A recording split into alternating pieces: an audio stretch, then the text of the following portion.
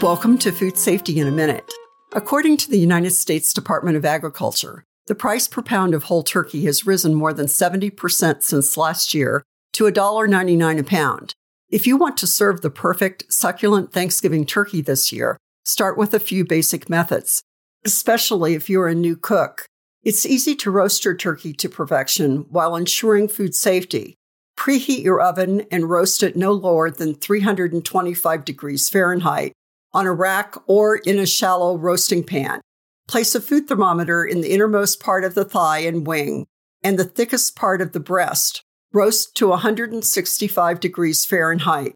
Once cooked, wait for 20 minutes before carving. This allows juices to set and easier carving. This is Food Safety in a Minute from Washington State University Extension.